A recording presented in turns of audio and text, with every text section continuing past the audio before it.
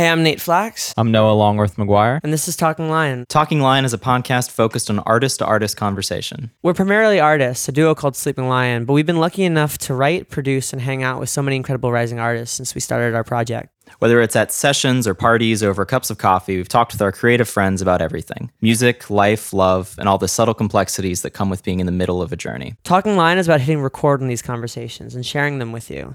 There's no real structure, nothing really prepared, just friends talking about life and what it's been like and where it's going. We recorded this episode with our friend Moons. We first met Moons at an event in LA called Industry Talks, where she was on a panel covering sync licensing. From there, we discovered we had many mutual friends and we hit it off. Some context for this interview. We recorded this episode a week before her wedding.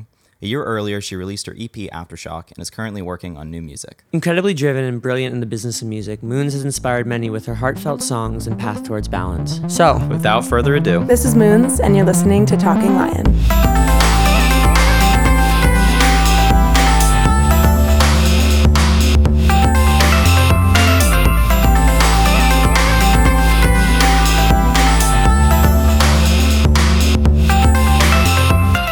all right, we're going to start. I'm going to just start by saying that Noah's currently clutching a pillow. I want one of those. It looks so it's fluffy. very soft. It's but very soft. Are you I'm okay? looking around the great. room, and there's Sometimes you just gotta clutch a pillow. no pillow like that for me to be holding on to. Should we- yeah. Would you like to clutch No, this pillow? I don't have to take it from you. No, go for it. No, I have my phone with it. it feels like there's a mix of like a pup and a sweet cat on your lap. This is the secret to good podcasting is having a pillow that I everybody feel can bad. pass. Take it pass back. No, out. I don't need it. Welcome. Welcome. Thanks. It's good to see you. It's funny. We were talking that we've run into each other a lot around Los Angeles, but we've never had a chance to like hang and chat. So this is the hang and chat. I think within the hour that we were just you brought juice that was really I brought some, you made that, right? Yeah, fresh juice. It was 2 celery stalks, a fourth of green cabbage, a red apple, and a fourth of honeydew. Pretty bomb. My stomach's been hurting lately, so that I don't know. I'm sure that was really good for me to not feel terrible. It's good if you've been drinking. It's good if you just want to detoxify that gut. So I feel I'm happy you liked it. It was good, yeah. And then we had bagels and lox, which I appreciate. Yes. As a New York Jew is pretty much Me too. As an LA Jew, very grateful for the bagels. bagels and lox. Bagels and lox with all the fixings. It's that's I think my final meal. If I had to choose, it would be bagels and lox. I have a hard time doing that game. Just because I love so many different breakfast foods and everything. It's stressful to pick I feel like it's really challenging. And I love codfish, I think, more than lox. I like which I will thank my Nana for that. I think that's a very strong take, I think. But also I grew up with New York bagels, which I would argue are just a different flavor palette. What's the place? Russ and Daughters? That's where I always go when I go to New York. Oh, nice. Yeah, very popular I like place. Absolute in New York, but also I'm from the suburbs outside, and there was just Star Gotta Bagels. Give me your list. Yeah, Sunshine Bagel in Ardsley, Westchester, New York. Yeah, I'm serious. You have to give me that list. I will give you the list. Yeah. Also, I miss bacon, egg, and cheeses at bodegas that you could just walk into. Here, that's what's missing, right? Yeah. Here it's egg sandwich on I toast. feel like we have tacos as a consolation for the cheap, quick thing. True. But it's we're missing that missing a one good stop. bodega sandwich. It's true. It's hard. I mean, it's heartbreaking. We traded that for the weather. I think I've said that once every podcast is I traded bagels for good weather. That's so funny. But you're from here originally, yeah? Yes. Well, the Valley, the San Valley. Fernando Valley. Grew up in Tarzana. Alla Banks and Chaim, they also grew up there. Oh, the sisters. Cool. I'm just trying to picture where that is. We went outside of Los Angeles for the first time last week. Do you know where Calabasas is if you're heading north? Yeah, Yes. it's north. So it's kind of in between Studio City and Calabasas. It's kind of right in the middle. So not too far. Not too far. Not too far. Did you go to high school with our roommate, Eric? I did. We went to a small private Jewish school in the Valley. Oh, nice. I loved it. It was the best 4 years. And then I went to college in Boulder, so I was in Colorado. Cool. I played an open mic in Boulder, which was fun. Yeah, Where? I did I played a bunch. Was it Laughing Goat? It was Laughing Goat. Was it Laughing Goat? Yeah, it was Laughing Goat. I played open mics at Laughing Goat. Laughing Goat was fun. Yeah. There was a lot of. I remember the walls were just really nicely decorated. I feel like they feature different artists' work. from the last time I was there. Yeah. That's the cool thing about Boulder. Like, you feel like everyone can succeed in a lot of different avenues. Like, that's how I felt in college. Like, there were so many different artists doing a million different things, and I felt like everyone was shining. Well, when you were back in when you were growing up, like in the Valley, did you first like take a shining to music, or were there other things that you were Definitely interested in? was just into all arts, like musical theater, dance. Were you in the school shows? music. I was in all the shows. What's some of the shows? Because we're both Yeah, we're recovering both. theater kids. The Music Man. Nice. But the Music Man, I was Miss Peru, and my sister was my daughter, which was really funny. And my sister's funny. 4 years older than me, which was really funny. Is your sister musical as well? I mean, I feel like we're all pretty musical, but she didn't like pursue a musical career. And my oldest sister is a painter. Oh, cool. What's the other sister? My middle do now? sister Yeah. worked at Ford Models as the women's division head. Oh, cool. For 5 years, and then was a casting agent before that. So kind of on the other side of Entertainment. yeah. But we all have like a love for music, for sure, an appreciation for it. What'd your parents do? My mom is kind of a stay-at-home mom and the best of it. And she is also a college counselor. Oh, cool. And my dad has now owned our family business since 1922, and it's wow. temperature-controlled storage for huge companies. Okay, yeah. And on-site shredding as well. Wait, he didn't start the company in 1922. No, his grandfather, so my great-grandfather. I was just trying to do the math. Started it. Your dad is brushing 100? Williams Data Management is the company. But my dad was super musical and would always play me like the classics, Frank Sinatra, Ella Fitzgerald. He would play Tower of Power, which was like my ultimate favorite. We would blast it in the car on my way home from Tap. Did he play? He plays trumpet. Oh, cool. He grew up playing trumpet. My mom grew up playing flute. Oh, wow. So a very eclectic house, but I always grew up, I just was super drawn to the piano. So that's like always what I played since like age 5. Did you have a piano in the house? Mm-hmm. Cool. And then my sister played guitar, and then my other sister played piano as well. So you guys were just like we the could Von have had, Trapps. we could have had a band. We maybe Yeah. needed a drummer, family but band. yeah. I think every like dad wants to start a family band. Like I think that my dad just wanted my brother and I and him to like, and my mom to just go on the road together. And I think I wanted everything. What a dream. I but mean, that, yeah. could be really fun still. We could still do it. Yeah, the Williams. Though I haven't heard my dad play trumpet in a long, long time, so have to see. The Williams family. Yeah, the Williams family tour. Seriously. We'd have to Right. come up with a better name than that, but It sounds very classic though. That sounds like like the Addams Family or whatever. true. It sounds. Or my sisters and I have always talked about like, having like some kind of group, like a trio. Yeah, you'd be the we'd be second like the second yeah. sister band to come Yeah. from. Could tour with Haim and. Would be really cool. I know I say Chaim like in Hebrew. Oh, I think I Chaim. just No, I mess think- it up I think every. people say Chaim. I'll pronounce things like with the sort of Hebrew pronunciation that like doesn't warrant it. Like I'll just throw or I'll just I'll throw in Yiddish accidentally. I texted somebody the other day saying that I was cavelling about them, and they were like, "What?" I'm like, "Oh, I was." You got to say look it up. Yeah, not to be confused with kvetching. Which Yes. is, yeah, we're teaching Yiddish to our listeners today. That's what today. The other is. one that my parents would teach me my whole life was schmutz, like there's schmutz, Oh, the schmutz on on you, yeah. But I never could pronounce it, so my dad would make me say shamutz, Shemutz. shamutz. And when I was 8, I still couldn't do it, so I would say shamutz. Shemutz. And he would say, That almost sounds more Hebrew though. That's yeah. he would always say it's close, but you still aren't getting it. Finally, now, Were you bat mitzvahed? I was bat mitzvahed, age 13, at Stephen S. Weiss. Nice. What month was your?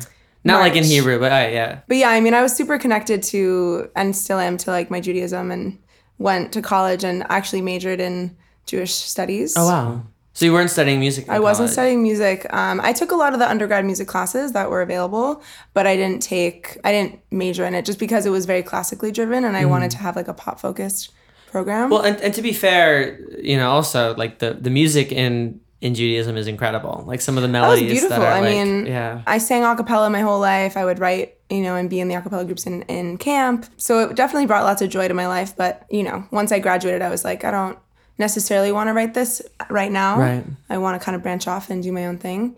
But it wasn't until like toward the end of 2015 that I started Moons. So, and I graduated in 2013. So it took like a year and a half. Were you performing when you were in high school? In high school, yeah. Well, I was in a conservatory, the Southern California Piano Conservatory in Calabasas. And we'd have like, you know, biannual shows, and I'd play here and there and then start playing at little places like in the valley. Were you writing for those things, or were you playing covers? Yeah, I've always written, but most of the time it was just like composition. Like I didn't write lyrics at the time. Mm-hmm. So a lot of them were just piano and then I would add strings. Like I started using GarageBand like junior year of high school. And I would add like strings and then, you know, like drum loops, and like was not, you know, quantizing anything, and would kind of be like, this sounds great. Like everything's coming to life. Do you remember the name of the first like song you wrote?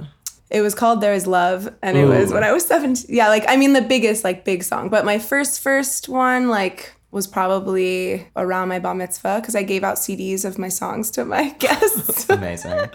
And it was called Strength. It was called Strength. I love the image of just like passing out your mixtape at your bar. But bar mitzvah, I've always been like a hustler in that sense. Like, no, I'm just upset that I didn't think about it. You know, Well, it was, the theme of it was Mad About Molly. That's my real name, and all the table themes were like things that I was mad about, like musical theater or dance or, you know. Oh, I misinterpreted. You thought it would be I like was angry? Yeah, it's like pollution and politics. Roast. Yeah. That's really funny. I feel like that would be like a very today bat mitzvah theme. Like, like we're mad. What are we mad about? Like, What are you pissed about? Take action now. It's like Paul's pissed. Like Paul's pissed. That's so and funny. each table is just like a news article that like bothered him. That's amazing. Like artists he doesn't like enjoy or anything. But yeah, it was like, instead of, you know, like table, like name, what are they called? Like place cards. Yeah. it was like my CD with their name on it. That's a good hustle.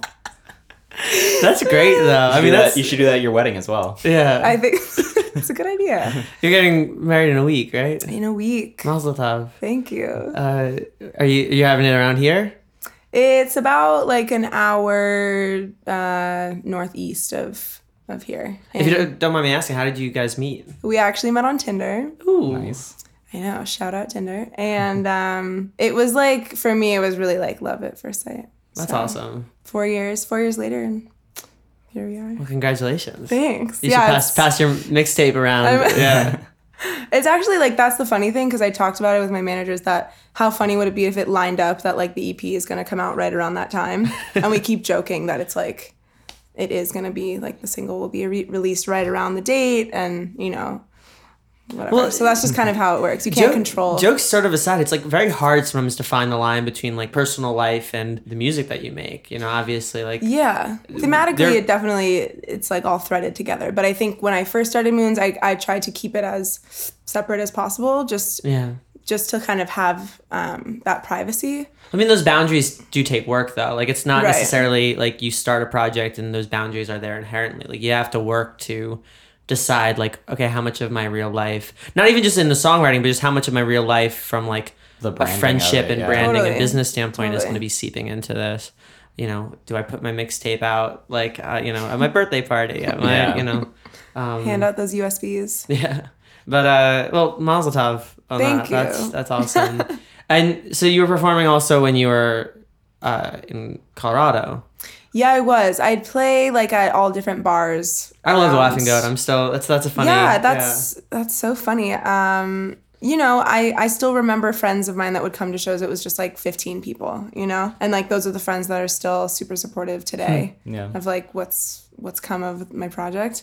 But yeah, Boulder was like a really cool bubble of, you know, cultivating my sound. I discovered, you know, the Chaos Pad while I was in college. That's like the looping pad. Oh, and I do all cool, my yeah. vocal manipulations on there. And it's how I kind of started a lot of my song ideas. And I played with like a handful of people that would just come. They didn't know any of what I was playing, but they would just be happy to play with me the night of. And we Right. would just jam for 10 minutes each song. And it was like, it kind of got me into like that freeing space of, you know, writing should bring joy to your life. Like it shouldn't be a stressful thing. Yeah. And that's kind of what like, it created a really really like solid and sweet foundation for my project being in Boulder. Like it didn't feel like people always talk about how it's like, you know, and it is, the industry is it will tear you apart in a lot of ways, but it should also lift you up in a lot of ways too. Well, and that's I think what we're sort of noticing just in the 2 years we've been out here is just there is the negative if you look for it, but there's also so much great stuff if you also look for it. Yeah. And I think that there's And I think you also and to some extent you get out what you put in. Yeah. Exactly. I think if you make an active attempt to attract good people and to be good to people, like, you know, the industry is a pretty nice place to be. A pun I would say, which is like if you think it's zero sum, you're not adding enough. Like I think the idea is that you can, if there isn't enough opportunity out there, like create opportunity and be good to everybody. But you know, it is true. I mean, it's all how you choose to look at it, you know, to see. It's all how you choose to see it. Now, did you ever consider while you were out in Boulder, instead of moving back to Los Angeles, consider like Nashville or New York? Yeah, you know, honestly, I feel like my first choice would have been to stay in Colorado longer, but I love New York for little bursts of time. But I don't know if I could live there. That's just me. Nashville too. I mean, I also think just because I'm not necessarily like a songwriter that much for other people. Like I write for other people here and there, but I feel like I'm pretty focused on my own stuff most of the time. That I don't know if I would succeed out there as much. Yeah. That's just like, maybe that's just in my head. Who knows? So what year did you move back to Los Angeles? I moved back like the summer after I graduated. And you started the Moons Pretty project quick. within that? Within like a year and a half. Cool. And when you were first starting out, were you doing it like the production and the writing all on your own, or did you have your I early kind collaborator? of right as I moved back, my friend Reed, whose artist project is called Dreamer's Delight, he introduced me to my friend Cody Tarpley. When was that? Like summer 2014, I think. And he had just moved to LA from Texas. And we jammed for like 3 weeks straight, and we ended up writing a ton of material. And he was kind of the first like producer relationship that I felt really just confident with, kind of bringing ideas in and kind of writing from scratch, which was new for me, writing with people. Yeah. And then it kind of started from there. We wrote Satisfy in like an hour, and we wrote like a handful of other songs that ended up coming out. Well, so Satisfy was your first single. Yeah. Yeah. And was that 2015, 2016? That came out like, it was my first single, August 2015. But right before that, actually, I released like a cover I did with Crane. Oh. Zach. And we did like a Kanye Sia. And that came out, and I really loved that like no one knew who I was. It was kind of like this elusiveness that I got to like play along with. And that was, I think, in like April of 2015. Was Wolves what inspired the sort of Moons imagery, or was it just a coincidence? That was just a coincidence. Moon was a nickname my sisters called me growing up. Oh.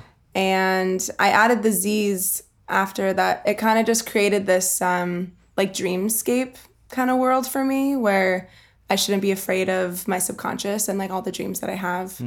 So that was kind of like one of the things. And then the other thing is that I am inspired by the moon and, you know, both the darkness and the light. And I always want to be inspiring to others, but to not be afraid of the darkness that lives in all of us. I feel like it's just part of all of us. Some of us choose to let it scare us. And I kind of want to be that inspiration for others. Doesn't necessarily need to be.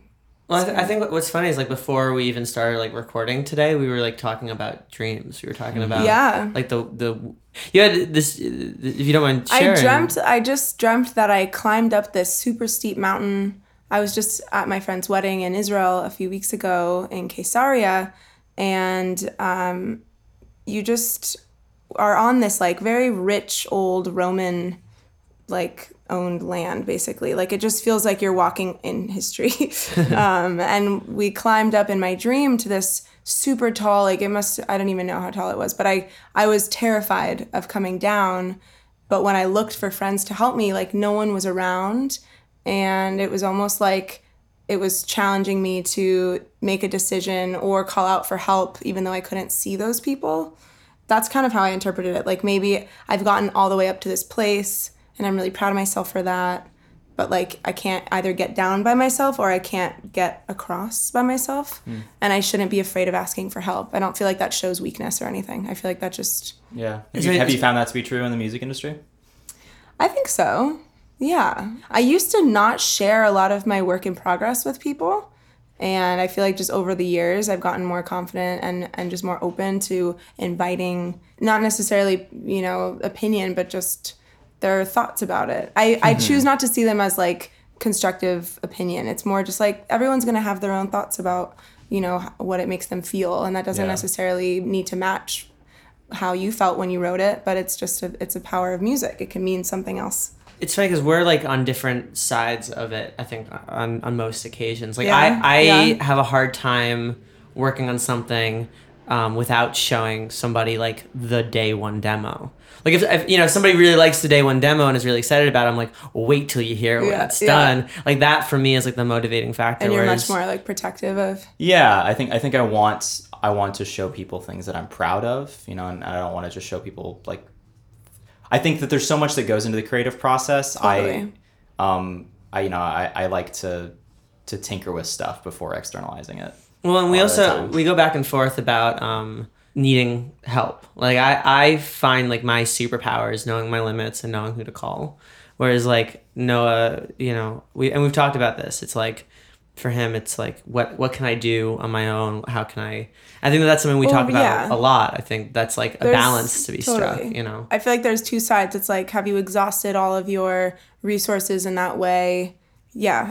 And sometimes I'm like, I don't want to invite people in too early, but sometimes I get stuck and I'm like, maybe they'll have a different idea that like, that I just was, closed off to or something. I think part of it for me comes from I enjoy doing things by myself, and I enjoy learning new skills and pushing myself. Mm-hmm. So it's like I do want to get better at like recognizing like, oh, I'm not super good at this thing.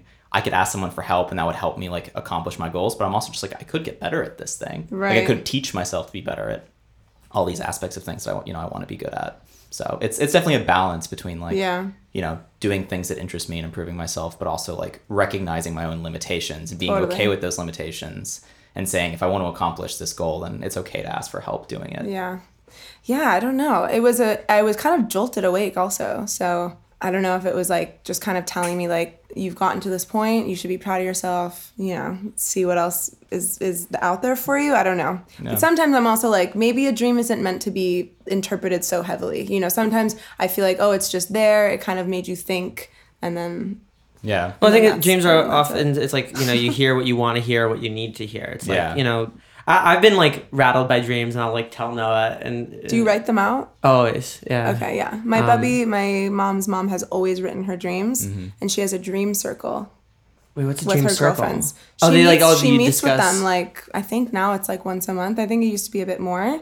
She's 84, but she's so inspirational to me. Like they meet and discuss it, and they all kind of talk through what they think it means, and that's cool. It gives life to like to the subconscious. Yeah, well, it's so powerful. I think lately I've been really happy, which is a weird thing to be, but I think whenever I have a dream that sort of rattles me, I like trust it because it'll make me realize, oh, there are things that are like longer journeys, like longer things that I'll need to sort of like sift through. I think it's funny we were talking about collaboration though before, because you sort of first sonically came into our world through a collaboration. I think the first song I heard was Navigator, and we heard it because we knew the Opia guys. Mm-hmm. Right. And you did that with Cole?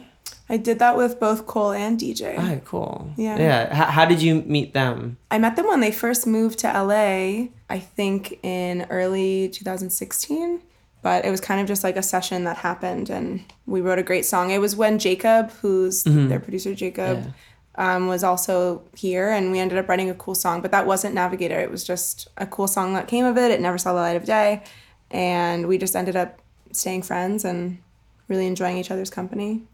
But we were like online friends because we put out a song at the same time, and so like when we were looking at the blogs, we saw them and we reached out on Facebook. And then when Jacob visited Boston, we hung. He even I think like tracked vocals, like one line of vocal on one of our songs. So generous with his time too. He's so sweet. Yeah, and then when Cole and DJ were touring with Marion Hill, they texted us like, "Hey, can we crash at your place? Like we're gonna have to wake up at 6 a.m, so we can't like hang, but can we crash?" And so we saw Cole and DJ for 30 seconds. I remember very distinctly, like, they came to the house, like, just like threw on pajamas and just dropped dead. Like, passed oh my right God. out. And we're out at like 7 a.m. Yeah, that's crazy. Yeah, that summer, right? It was like 2016 summer. Yeah, it would have been. Yeah, it would have been that summer. It feels. It's crazy how long ago that was. Yeah. But that was an incredible song, and then I think I followed you in general. But the first time we met was at the Industry Talks, Kyle Emerson Brown's. I spoke on that panel. Which was that also a couple of years ago? That was a year. Would have been like a year and a half ago. I didn't know what like sync was really until that. Like I didn't realize like what that world was until you explained it at your talk, which is super cool. Like, wow. Well, that's like kind of what I feel like we all, we write songs in hopes that, it'll reach as many people as possible, and then a sync like that gets in TV or a commercial or whatever just gives it all new life. Like it literally just extends the life. And for me, like I didn't think anything would happen with Satisfy, and then that just happened over and like they just kept renewing it, and I was like, this is crazy. Yeah. You just never think that a song that at the time was just really fun and you were like, fuck, this sounds amazing, I'm gonna loop this, and then it just gets synced in this empowering as fuck commercial, and then you watch it and I'm like, fuck yeah, that's my song, like that's crazy. It was like, how could this happen? Well, it's like a win-win-win because I feel part of building a career is just getting ears on your music, but then part of it, and we talk about this a lot, is just like runway, like making sure that financially like you can focus on what you're doing. And whenever you get it, like streaming is fine, like the pennies accumulate, etc. And writing for other people is good. Yes, they do. And everything, but like just get like a check in the mail and then be able to know like, okay, that can last me this amount of time. I can focus on it for this amount of time. Like you essentially buy yourself patience. Yeah. You buy yourself the ability to not have to take a deal you don't want, to take an advance you don't want. You buy yourself equipment and literally buying yourself equipment. Yeah. And you essentially buy time and energy, to a degree to focus and stuff. So I find that like there's a lot of new artists who don't know like this, how powerful the sync world is. Yeah. Well, I also think, before like the world of iPod came out and like all those, remember those like dope color background commercials with the silhouetted people dancing? Yeah. Like before that, like it wasn't cool to get syncs with your music. Like it was seen as like a cop out in so many ways. It's like a jingle. Yeah. It was like, why would you want that? But then somehow there was like this switch when iPod, came out with all those things that I remember seeing those and being like, that's crazy. Like your music is being heard by consumers, like wanting to buy that product and then wanting your song as well. Like, well, what's so amazing is like there has been, I think, a sync like boom, and it was like that running in parallel to like the Zach Braff effect. Mm-hmm. Like you would have shows like Scrubs or movies like Garden State that would be using music by unknown artists, soundtracks. Right? Like you'd have Iron and Wine and the Shins and everything in the Fray too. Totally. Suddenly like being known by like a ton of people. Grey's Anatomy. Grey's Anatomy. I was about to say I maybe almost don't want to go on this rant, but I feel like I should go on this rant. I feel like Zach Braff gets too much credit for the Zach Braff effects. I feel like the woman who did the music supervision for Gossip Girl, the OC, and Grey's Anatomy, and like 90210, like did way more for like. Did she do all of those? She did all of those. Wow, like she's incredible. I think she totally deserves the credit for that effect because that stuff was happening before like Scrubs. Who is she? And that's the thing, because that was happening right around the time of like that Apple commercial and that thing. Yeah. So you suddenly had commercial sync and you have television sync running hand in hand. I'd even say like to a degree trailer music evolved from using like orchestral. Alexandra Patsavas, she did the Twilight Saga too. Oh and my talk God. about a good soundtrack. Fuck yeah. Oh my God. That Like, first.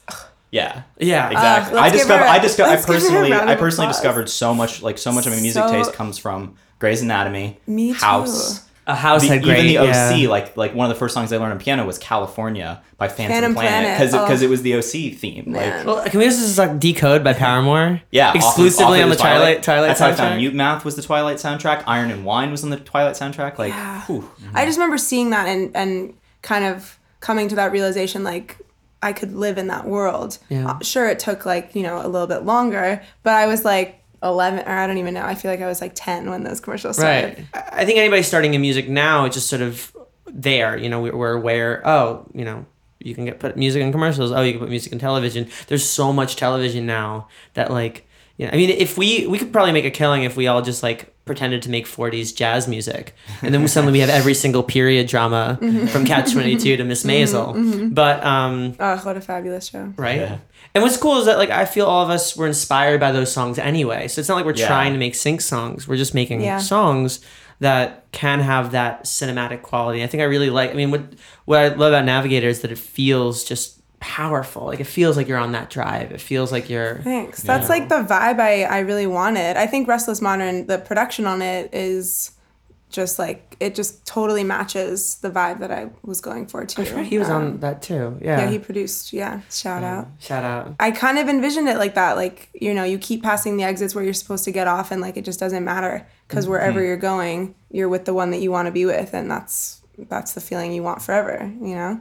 And there's still videos that get tagged. I just got tagged in one yesterday of this couple on like their honeymoon or something. And it's all this drone footage of them driving through That's awesome. wherever the fuck. And, you know, to see it, it's just really powerful. I released that song in March 2016.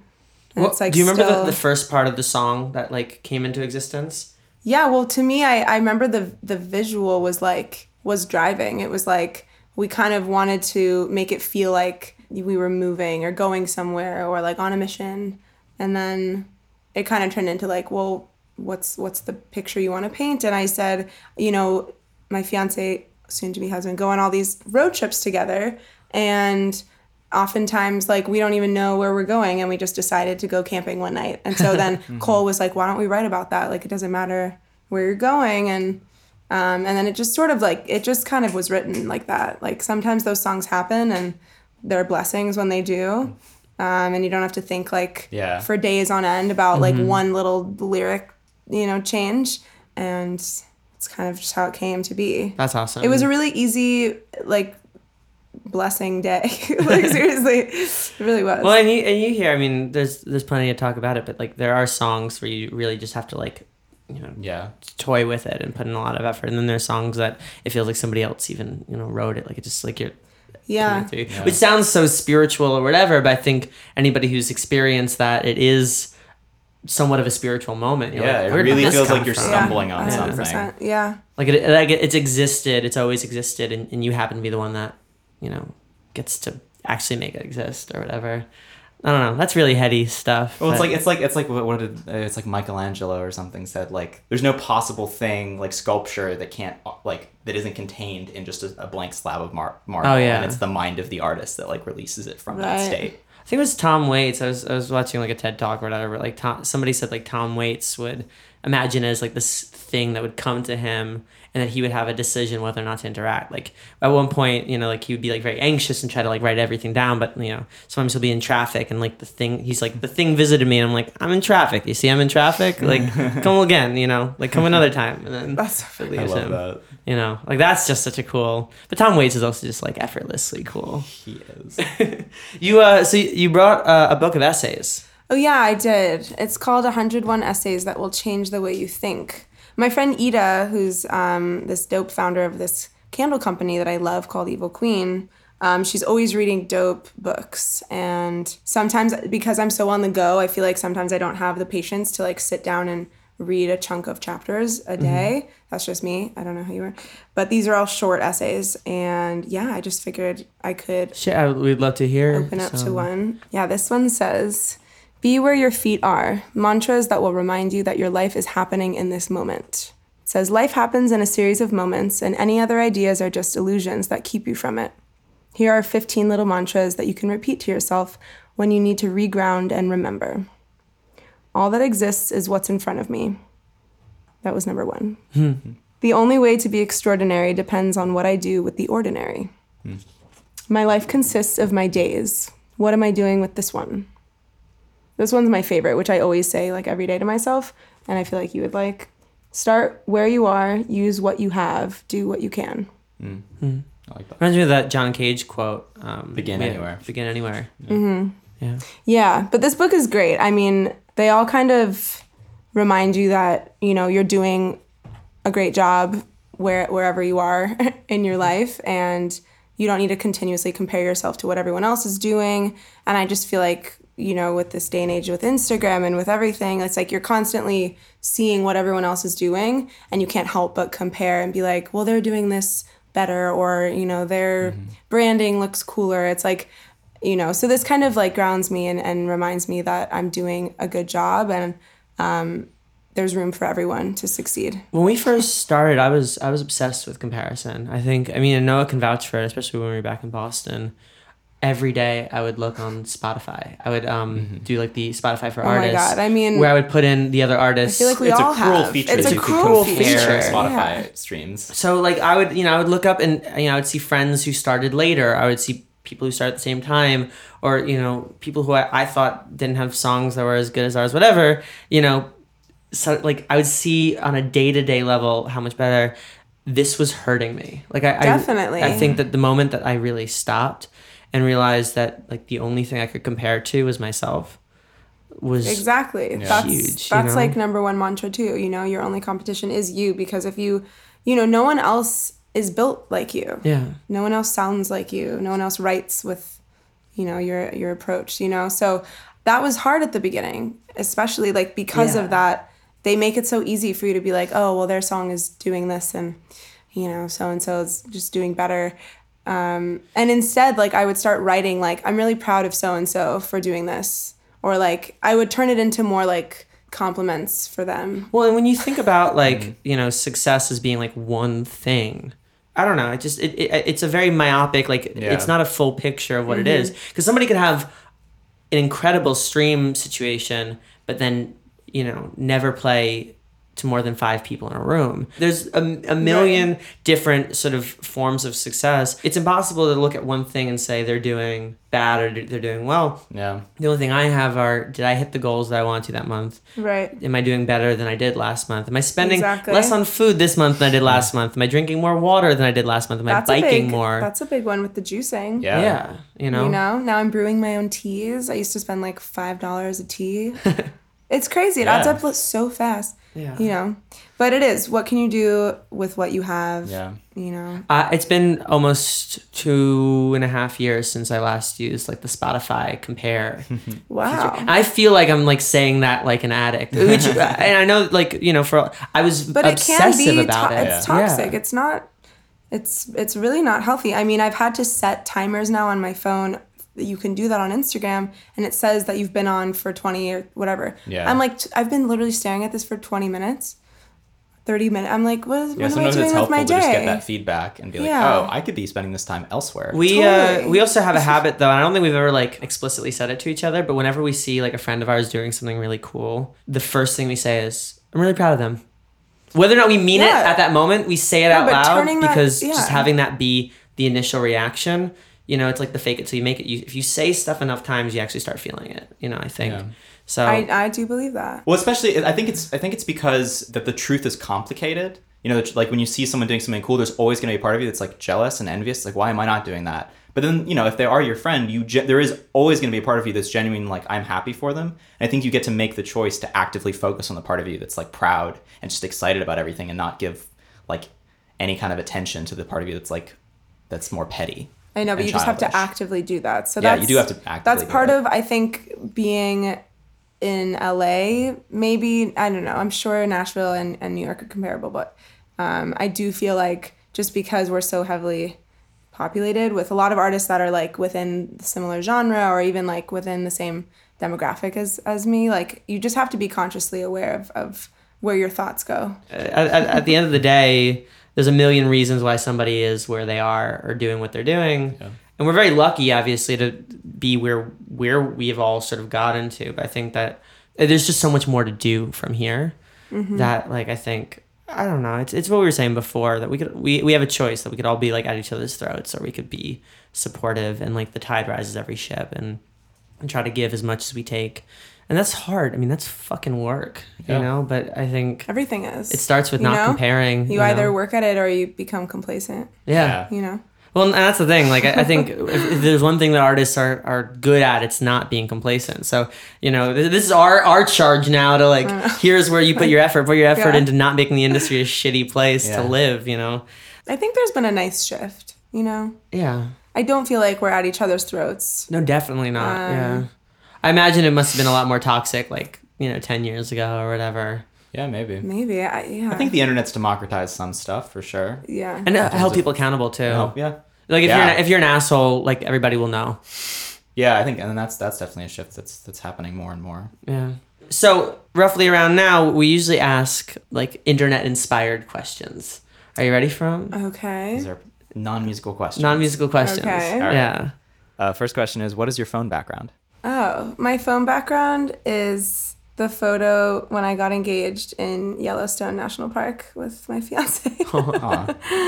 But on like the other, this is like my phone background, but then when you go into the main background, it says I'm a queen at manifesting my dreams because Nice. Yeah. just keeps me It's a good reminder. keeps me reminded of Your it, mantras, I yeah. think, are very important to you, which is cool. Yes, Yeah. definitely. Noah put on the door back when we were in Boston. He said, "Things happen when you go outside." Not really. I love that. And the other one I really liked was like make music, not excuses. It's a classic. Oh, like, yeah. Make things, not excuses. Love that. Do you have a non-musical hobby? I love to cook and I love to be outside, camp, hike, No. anything. Do you have one of those? Like, outside? I hang my hammock up on the balcony. Do you have like one of those? We hammocks? we do. But we forget it often when we go camping. I don't know how. We did just get these new bomb ass chairs that are also like rocking chairs to have by the fire, Yeah. That's nice. which I'm really excited about. Do you have a weird random skill? I can like make a clover with my tongue. But that's not really a skill. I used to be able to tie a knot like a cherry stem, but I don't know why. It's like it's gotten harder. But I can do the clover. I feel like not everyone can do it. But Yeah, I definitely That's can. cool. You can't? That's really- No, I can't. Oh. Clover? Can you? No. Yeah, I can That's do it. cool. What skill would you like to have? I feel like it'd be the coolest skill to just be able to comp my vocals in like 10 minutes. 5 minutes time. I'd love to like be really good at snowboarding. I fall on my ass like every time still. So I guess that'd be a fun I'll do skill. it. Yeah. Good one. All right, important question. Would you be a Important. pirate? I guess like for the gold and for all the the cool swashbuckling? Yeah. Good. But is that a don't- yes? Is that? I don't think that I could be that evil in a lot of ways. I'm gonna say for the pirate question, like you don't have to be an evil pirate. You Yeah, just- but here's the thing: you I would just still feel have like to interact with evil pirates. it Like you'd be in the comes- pirate yeah, it community. It'd comes be like, with oh, it. I want to be a good mobster. Like I want Yeah. to be the good part of organized crime. Yeah. Like you're still an organized You crime. are still, yeah. Like you're saying yes to that treatment. I don't know. But, I mean, I'm saying like around the time nobody was moral. I mean, like Maybe like a taste of it. You know, it's like you get to just kind of like live in it and then like snap your fingers and be out of that world. I think that's an easier question. I think anyone would say yes to that. The question is, would you be a pirate for your and commit. entire life? I would want to be a pirate and commit to I just it. don't think I could handle the stress of like constantly wondering whether I was going to get betrayed by my first man. Oh, but I would pick the Right? best first man. Yeah. You know, I would pick a first man that I'm Yeah, like, but it was amoral times. Like you couldn't. You know, like how are you going to find someone that you trust? I would pick another first. I would pick two first men for them to guard against each other, and they don't know about each other. Yeah. Anyway, this is an ongoing discussion. Yeah. Do you have any tattoos? I do not have any tattoos. What would your first tattoo Wait, be? sorry. Follow up before the.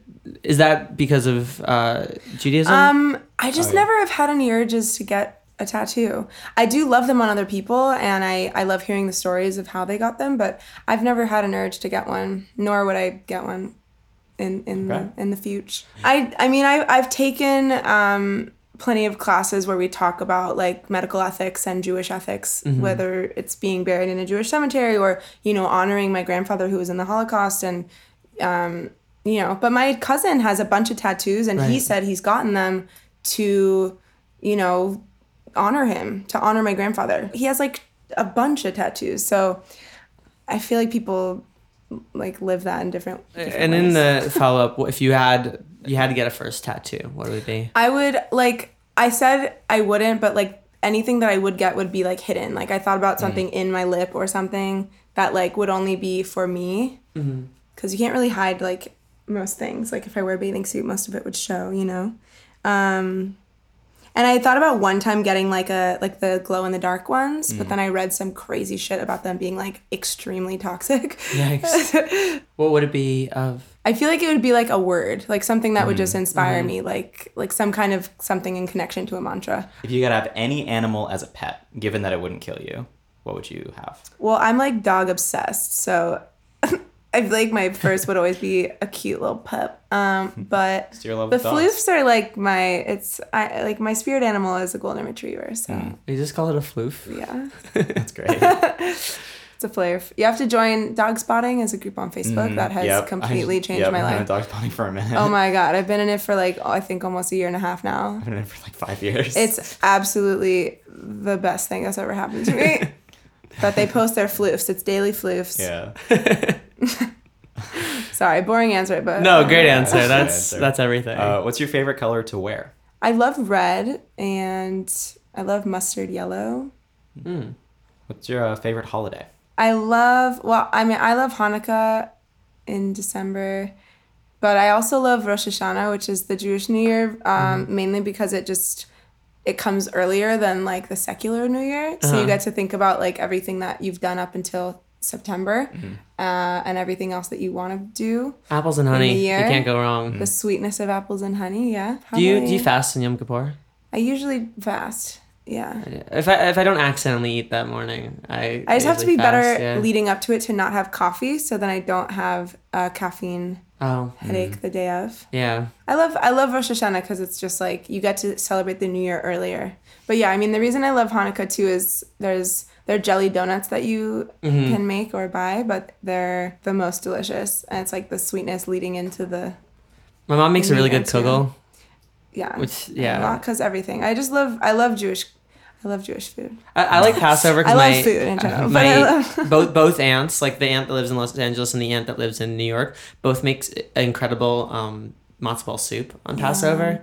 So I like Passover. I feel like Noah's like sitting in his Catholic corner, like It's like I don't know. I have no like religious. If I wasn't raised in no. I mean, went to Catholic school, but I was always raised like outside of that world. So it's just like religion's always just been a very cultural thing for me. it still is pretty cultural, you know. yeah. I'm less religious and more, my family is, this is sort of how we grew up. It was it was less about what we were celebrating and more what foods were associated. Yeah, and like and I've never kept kosher, or Yeah. like those kinds of things. What's your favorite meal? Oh, gosh, like just you asked me that too when I was we coming asked that here. earlier. I mean, I love Thai food, so I love like pat kap prao and papaya salad, like anything Thai food related. I never have one answer to any of these questions. No, it's- I've you're realized. fine, yeah. And I love I love breakfast foods, so pancakes or like egg in a hole. You know, that's yeah, one of my that's favorite. It's a very camp thing for me. Like on all of our overnights, all the counselors would make them, and they were so good That's every great. summer. Do you have a favorite sound? I do love rainfall and the sound of like a burning campfire. Oh yeah. Yeah, those are classics. What's your favorite movie, favorite book, and favorite TV show? Favorite movie. I loved Inception. I still love it. I loved the soundtrack to that too. I also love The First Wives Club, which is like my classic favorite movie with Bette Midler. Do you know that movie? No, but Can't say what who else? Somebody The else was big talking song in about that it. is the "You don't own me. I'm not just one of your many toys. I think somebody You just don't mentioned know that movie to me. me. Yeah, it sounds. Don't say I can't go with other boys." I love that one. Favorite book. It's an older book, but I loved Extremely Loud and Incredibly Close. That's a good one. It's like Yeah. a classic. And I also love like in a more self-help direction, You're a Badass at Making Money. It's a great book. Oh, nice. And did you say favorite song? Favorite TV show. Oh, TV show. If you have a favorite song on hand, that's a good question. That's a I really do- hard question. I love The District Sleeps Alone Tonight by Postal Service. That's a great one, yeah. That's good. Yeah. Destiny by 07, which is like when Sia was doing a lot of features with them, which was like ultimate. And I love all of Taylor McFerrin, so I'll just say him. Ooh, Nice, yeah. That's a great answer. A favorite TV show. Right now, it's probably a tie between Barry and The Handmaid's Tale, I guess. Nice. It's like very different emotional Yeah. sides. Yeah. Though both dark. Both dark. Yeah. We love Barry. I'm Noah hasn't watched Handmaid's Tale, but I'm a season in. Ugh. It's crazy. I love Elizabeth Moss. She's just incredible. But we're huge Bill Hader fans, and Barry just It's just so so good. good. It's ridiculous. you can just tell they really care about it too. like everything threaded together. It's like all seamless. Very tight writing. It's yeah. Like I said, I get more inspired in my music life by hearing filmmakers and writers talk. And we were listening to it on the drive to San Francisco. There's a great interview between John Mulaney and Bill Hader talking about the new season of Barry. Oh, hello. I love John Mulaney. We saw him in New York. And, were you there? I wish. I saw the Kid Gorgeous taping at Radio City. You were there? I was there on one of the tapings. Yeah. No way. What's your favorite date you've ever been on? My favorite date? That's a very cute question. Well, actually, I got into a car accident before my second date with Nick, my fiance, and he told me that we were going to go meet at Griffith Park for a picnic, which I thought was just very cute to have a picnic. And, he prepared all this stuff. And then I got into a car accident. Before calling insurance and before calling my parents, I called Nick. And I said, I got into this car accident, like my bumper, I'm not going to be able to drive all the way to Hollywood because I was still living at home. And he drove all the way to the Valley, which, as you know, it's a trek to drive. And it was rush hour. And we ended up having like the sweetest picnic at the top of Reseda. Shout out Tom Petty. And it was just so sweet. It was like, he really went above and beyond, and it didn't need to be at like this, Michelin star restaurant. It was like just out of the heart. It was just the sweetest. That's really sweet. Yeah, picnic. You fell accidentally in love. Yeah. To quote the Counting Crows. That's so funny. I was about to start singing that. I was like, I haven't heard that song in so long. It's like one of my favorite songs. We listen to it daily. Yeah. Oh. You do? No, it's just like it pumps me up. Like it's on my like morning playlist. It's on the driving really? playlist, so it's always coming up, and we very rarely skip it. What's your favorite Halloween costume you've done? I guess this past year we were Night at the Roxbury, so I was Emily with her light bulbs. That's a deep cut. Emily. Yeah. You like my light bulbs? Can you whistle? I can whistle. I try to bring in whistles into my songs, and it always ends up getting taken out by the end because it feels very forced. Whistle's also just very hard to record. Well, it has to be very, very on pitch. Yeah, very precise. Can you whistle Navigator? That was good. I heard it. I got it. Need some more water. What's one thing that you looked forward to as a kid that turned out to be not so great as an adult? Yeah, I think like just the concept of being able to pay bills. I was like really excited to be like, like being responsible. And I feel like it's not every month I'm like, fuck. Water. I'm like, water costs something. Yeah, what does water cost as much as it does? Electricity. But also, and like getting things fixed. Like, I don't know. I felt like it was so cool to be like, oh, we have to get like, your laptop or something fixed or your computer or something in the house. And it's just such an ordeal. Like nothing's ever very fun with that process. Definitely. What's something you've done you'll never do again? I don't know yet. I haven't skydived. I really want to do that. But I don't know how I'll feel after the fact, Do you have a scar with a story?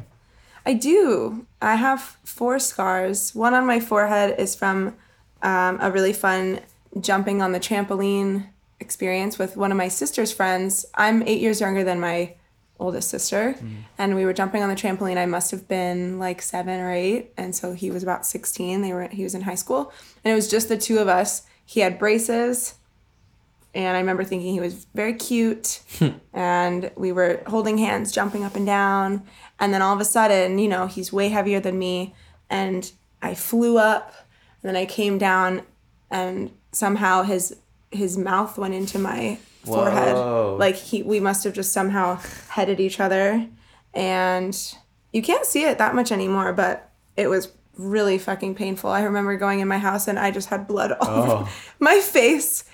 And then the other 3 scars, the things we do for love, right? Yeah. Seriously, I was like, there it goes. I was born about 2.5 months premature, so I had feeding tubes for like 9 weeks after I was born. Wow. So those were just from feeding tubes. You're just very excited to be alive. I was just fucking ready to come out, and that's what it is. The Aries sign in me was like, get me out. What are 3 thoughts you have at this very moment? 3 thoughts? The most stressful question. Oh, God. Right now. What am I eating for dinner? When the fuck is my first single coming out? And am I gonna get a second dress for my party? Which is an actual thought. Yeah, those are the most recent ones. Am I drinking enough water? That's like one. That's a classic. You want water? I can get you some. I would love some water. What advice would you give to your teenage self? It doesn't matter what people think about you. Run with what you believe in and be proud of yourself for the progress you're making. And don't compare yourself and your voice to other people because it's unique to you. And your boobs will come. So don't be so mad that you don't have them right now. And then in that same vein, what advice would you give to new artists, producers, and writers? Man, that's like such a big one that I wish I had too. I think a huge one that I'll always say is your music. Not all of the music that you write will see the light of day, and that doesn't reflect on what kind of artist you are. It just is part of the journey. So I think write to write, and don't be upset with yourself if every single song that you ever write doesn't come out. Yeah, that's a good one. Experiment the fuck out of everything, even if it sounds really weird. Make it your own, and don't try to be a carbon copy of anyone else. Just try to write from what you're feeling, and ask for help when you need it. Because I think that, I like that. When you sit with yourself and make yourself crazy, I think that's like when the negative Definitely naysayer thoughts come in. So don't be afraid to ask for help, ask for advice. Yeah. What are you most proud of? I'm most proud of just being here today and feeling really proud of all the music that I've released up until this point. I'm really proud of Navigator getting a Hulu sync, and Which it was a holiday sync last year. Huh. Yeah. That's awesome. That's great. It was awesome. I'm just proud of my music having, I guess, extended lifetimes than just on the EP that it releases on. And I'm really proud of the woman I am today. I think I've just grown a lot. I've gotten to know myself, and I'm really confident in who I am and who I'm becoming. So I think that's something to be proud of. Yeah, definitely. Well, hey, you passed the question round. Yeah. Damn. That was fun. Before we wrap, what's on the horizon? What's coming up? Yeah, I'm going to be releasing with this indie label called Big Noise, and I'm super excited. They're just a sweet family of support, and they're going to help with everything, marketing and PR, and I'm just excited about that. And then hopefully in fall, I'm going to have some more shows lined up, support shows, and then maybe by the spring I'll have like some kind of big tour myself. That's awesome. Wonderful. Well, we're looking forward to all that. You wrote a lyric. Is that from a new song or from a song that... It's from an old song called Lost that was on the Aftershock EP. What's the lyric? Hazy from the doubt, head above the clouds, but I'm not lost. Hazy from the doubt, head above the clouds, but I'm not lost. It really was like, you know, it's okay to not be okay all the time. I kind of wrote that when I was going through a hard time in my life. And I feel like some people, if they see that you're struggling, like they tend to be like, oh, you know, she's in like a sensitive state. And it's more like, no, I'm not. I'm just going through a hard time. And it's okay to go through those ups and downs, and the ebbs and flows of life are just part of it. And to give yourself that permission to be in that low is like exactly what that song meant to me. It doesn't mean that you're lost when you're going through like a hard time in your life. Yeah. You're just going through a time. Well, and that's the whole idea of support too, is that it's like you're not gone. You just need, you know, some shoulders to lean on. And well, no, thank you so much for being on. We're looking forward to everything that's coming. We'll see you when you play live. And yeah. This was so fun. Thank you for having me. Of course, thanks for being here. But if you are my navigator, we could take the long way home. We could take the long way home. You are my navigator. Never have to bring me home. You never have to bring me home. 'Cause home is everywhere we go. We would like to thank Jägermeister and Isotope for their early support of Talking Lion.